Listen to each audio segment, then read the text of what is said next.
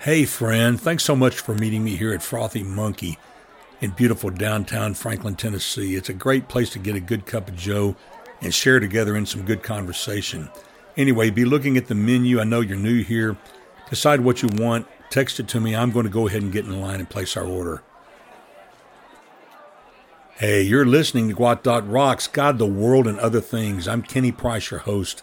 Our mission, always advancing equilibrium in the midst of an agitated world. Episode 118, Revelation chapter 9, Real Monsters. Real Monsters. Before we get into the bulk of this chapter, I want to make 4 comments. They're rather lengthy, but I think they need to be said in order for us to keep the proper context of this chapter and the chapters to come. Number 1, the response to the ultimate, massive, horrifying judgment and wrath of God poured out on the ungodly, rebellious, damned to hellfire humans reveals just how righteous God is in doing what he will do. Keep in mind we are seeing the end from the beginning, and God is communicating now to us in these brief moments just how patient, gracious, merciful, and loving he is now to extend his offer and call to salvation through his son Jesus, who took the wrath of God in his body, and how powerful, holy, and forgiving he is to accept Christ's payment for our sin by rising from the dead and overcoming sin in the grave. Number 2, you will also notice that with this chapter, we are more than a third of the way through the book, actually almost half the way through the book, and there has been no mention of the man of lawlessness and the rise of Antichrist to power. People have wrongly given too much emphasis to this one component of the Great Tribulation. In doing so, they have incorrectly shifted the attention from the pouring out of God's wrath on the ungodly to the persecution and prosecution of the saints by the Antichrist. The rise of Antichrist to power is a part of the overall outpouring of God's wrath on the ungodly and the purification of God's saints. At the end of this great time of travail, the wicked are finally judged and the saints are redeemed. To place too much emphasis on the brief, historically limited time of suffering of the saints is to miss the major story. God's holiness is openly and publicly manifested, and we win eternally, forever. Number 3, without going down the road of all the Hollywood movies which vividly, graphically depict the different aspects of this and the following chapters, especially the depiction of alien creatures which favor these biblical descriptions, it is clear that Satan, through our visual media, is preparing the minds of humans for what is to come. The response of humans to these hideous, destructive, and some of them killing creatures will blow your mind. You will not be able to comprehend how it can be so. I'll spoil the punchline right up front.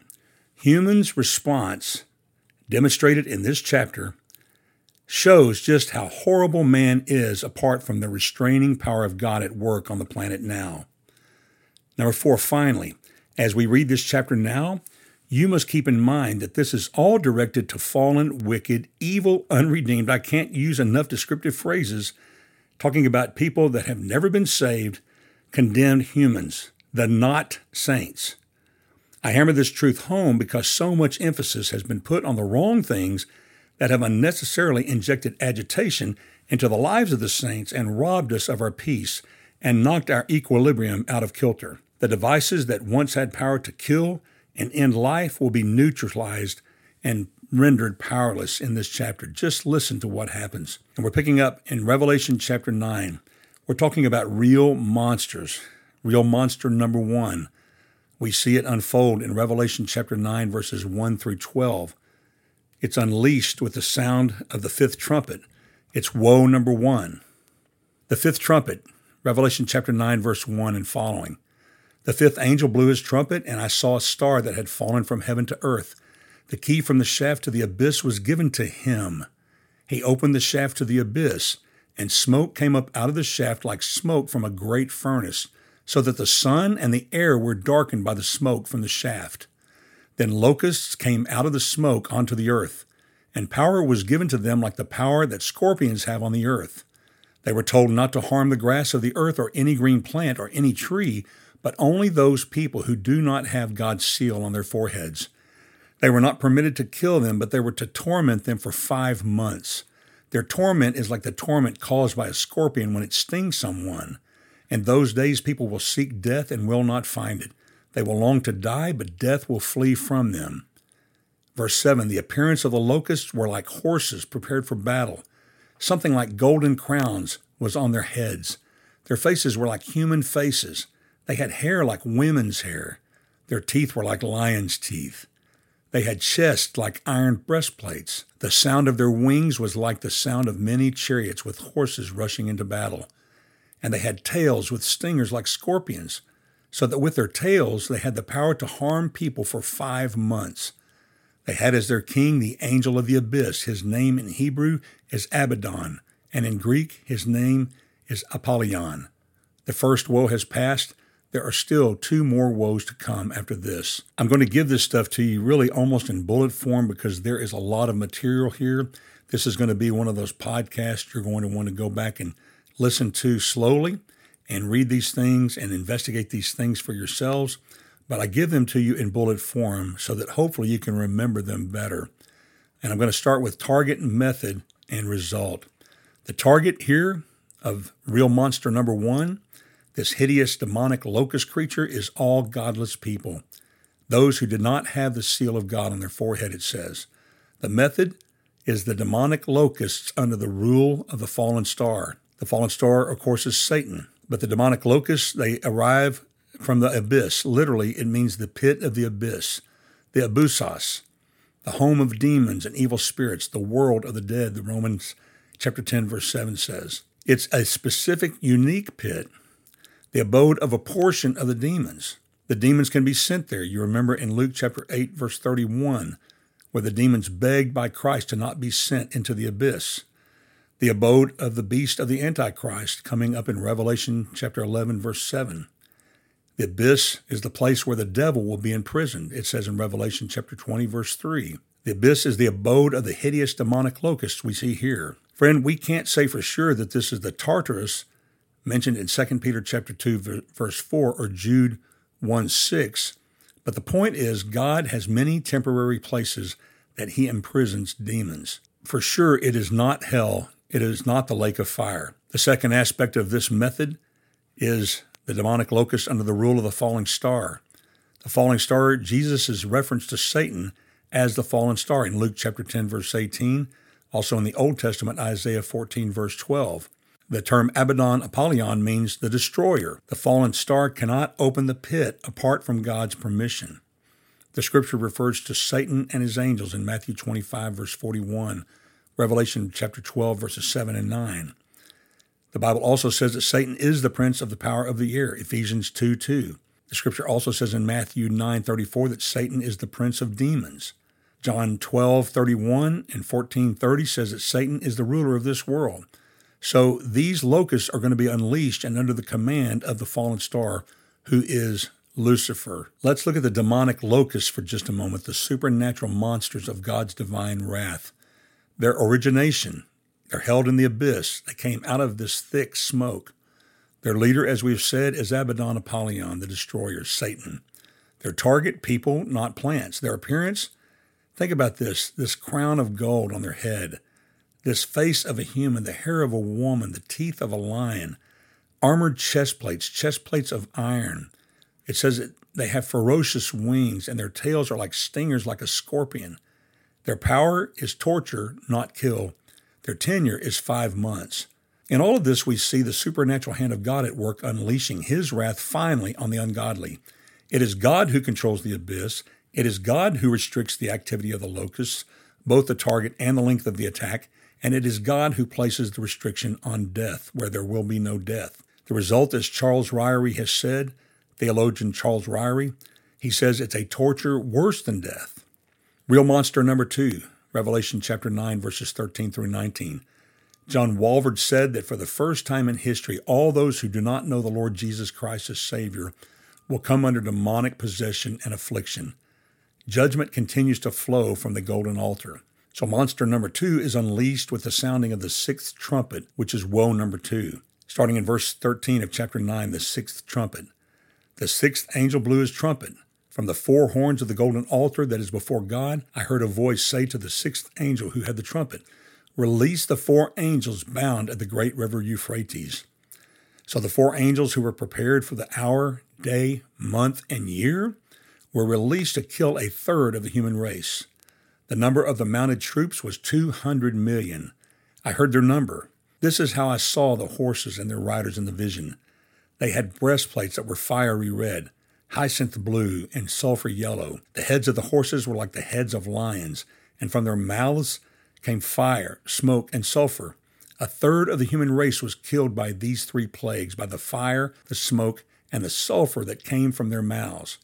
For the power of the horses is in their mouths and in their tails, because their tails, which resemble snakes, have heads that inflict injury. Friend, think about the unseen things that exist right here on planet Earth. Do you think for 1 minute that God is joking and the sixth angel calls for the release of the 4 angels that are bound at the great river Euphrates? This is not symbolic imagery here. This is reality.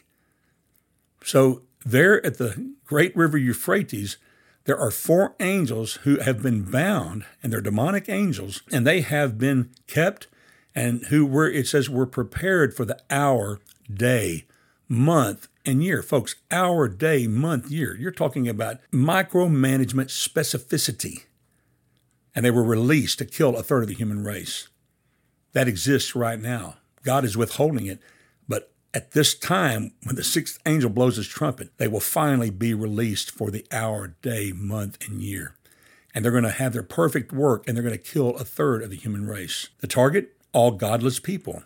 The method, a demonic mounted army. It says in verses 16 and 17, they're 200 million strong. John says, I heard the number of them. And they're led by 4 special demons. The number, I said, is specific and real. Look at the soldiers. The breastplates represent fire, fiery red, smoke that's dark red, almost black, brimstone, sulfurous yellow. The horses, in verse 17, heads like lions, their mouths of fire, smoke and brimstone.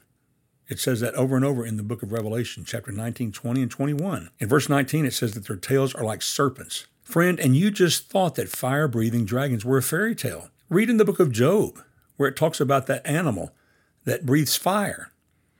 Just because you and I do not see animals today that breathe fire, obviously in the time of Job, they once existed, and in this time of God's pouring out his wrath on the ungodly, they will be unleashed on the earth to kill a third of mankind. And it says that there are 3 plagues unleashed by these hideous horsemen are fire, smoke, and sulfur, which issues forth from their mouth. The result, chapter 9, verse 18, it says 1/3 of the remaining population destroyed. So if you think back with the 4th seal, that 1/4 of the population was destroyed. If the population on the earth at the time equals 100% and you remove 25%, that leaves you, that means 1/4, that leaves you with 75% of the world population. Now, if you take 1/3 of the remaining population away, 1/3 of 75% is 25% of Earth's people. That means for a total destruction so far of half the population of the world. John Walvoord, the great theologian from Dallas Theological Seminary in Dallas, Texas, comments, not since Noah has such a substantial proportion of the earth's population come under God's righteous judgment. Friend, can you imagine the stench of rotting corpses smelled worldwide? I live here in Nashville, where some of the worst death occurred during the American Civil War. The bodies of the killed soldiers had to be buried immediately in order to keep down the spread of disease, the rot, the maggots, and the infestation of insects, and the stench. Real monster number 3, Revelation chapter 9, verses 20 and 21. And remember, this comes after the aftermath of the unleashing of monsters number 1 and number 2. In verse 20, it said the rest of the people who were not killed by these plagues did not repent of the works of their hands to stop worshiping demons and idols of gold, silver, bronze, stone, and wood, which cannot see, hear, or walk. And they did not repent of their murders, their sorceries, their sexual immorality, or their thefts. Friend, who's the target? All godless people. Method? Their own hands. Always remember this, my friend. The truth in this chapter is revealed. Man, apart from the hand of God at work on this planet and God's restraining power at work through his Holy Spirit, humans are monsters. They are not intrinsically good and kind-hearted. The Bible says that there are none who are good. Psalm 14:3 says all have turned aside. They have together become corrupt. There is no one who does good, not even one. Psalm 53 verse 3 says, they have all fallen away. They are all alike depraved. There is none that does good, no, not one. Romans chapter 3 verse 10, as it is written, none is righteous, no, not one. Friend, when God says something 3 times in His Bible, you can take it to the bank. You can count on it. It is an unwavering, unchanging, eternal truth. And look what happens. The rampant idolatry. Hear what it says about the monster human. That what happened after all of this disaster, half of the world's population being destroyed, what did man do? What did humankind do? Rampant idolatry, demon worship. They reverenced the demonic monsters. It says that they prostrated themselves before the demons and idols. When it says worship, it means literally to bow down, to bow before. You know, perhaps they have an attitude, if you can't beat them, join them. In verse 20, it says, the rest of mankind who were not killed by these plagues did not repent of the works of their hands, nor give up worshiping demons and idols of gold and silver and bronze and stone and wood, which cannot either see or hear or walk. The Bible makes it clear that idolatry is actually demonic worship. And what else? Not only the rampant idolatry, but the monster human is immorality. Revelation 9:21 says, nor did they repent of their murders or their sorceries or their immorality or their thefts. Murders, the word comes from the Greek word phanos. It means to murder or kill, to intentionally take another person's life. The Bible makes it clear at this time it will be rampant. So the first aspect, kill. Sorceries, pharmakon, where we get our word pharmaceuticals from. I've had many podcasts talking about this blight on our nation. And it refers to witchcraft, magic potions. Magic often involving the use of drugs and casting of spells. It's religious activities meant to manipulate and destroy and harm. So destruction, immorality, porneia. It means sexual immorality, fornication, illicit sex, often with the implication of prostitution, sexual sins, and perversions of every kind. Think destroy. Thefts, klematone. It means to take secretly and without permission the property of someone else, to steal. Friend, do these attributes of man, after the unleashing of God's massive judgment through these hideous creatures and these cataclysmic world events, that they resort back to worshiping the very demons who are doing these things to them and these acts of immorality. And what does it result in? Massive killing, destruction, and theft. Does that sound familiar to you? Doesn't that sound like John chapter 10, verse 10, where it reminds us that Satan comes only to steal and kill and destroy? Jesus said, I came that you might have life and have it abundantly. So, friend, the deluge of judgment and the actions of humans will destroy all basic human rights. Think of all the clamoring right now, claiming to be champions of human rights, and yet in their hearts they're murderers, they're thieves, they're immoral. Think about all of the clamoring right now of people shouting justice, people shouting rights, people shouting human rights, and yet in their hearts the Bible makes it clear that man apart from God is incapable of any such actions, that they're full of idolatry and the worship of demons, and their hearts are full of immorality that steal, kills, and destroy. The result, hardened minds that reject Christ in favor of their own desires. No repentance. Think about it for just a moment.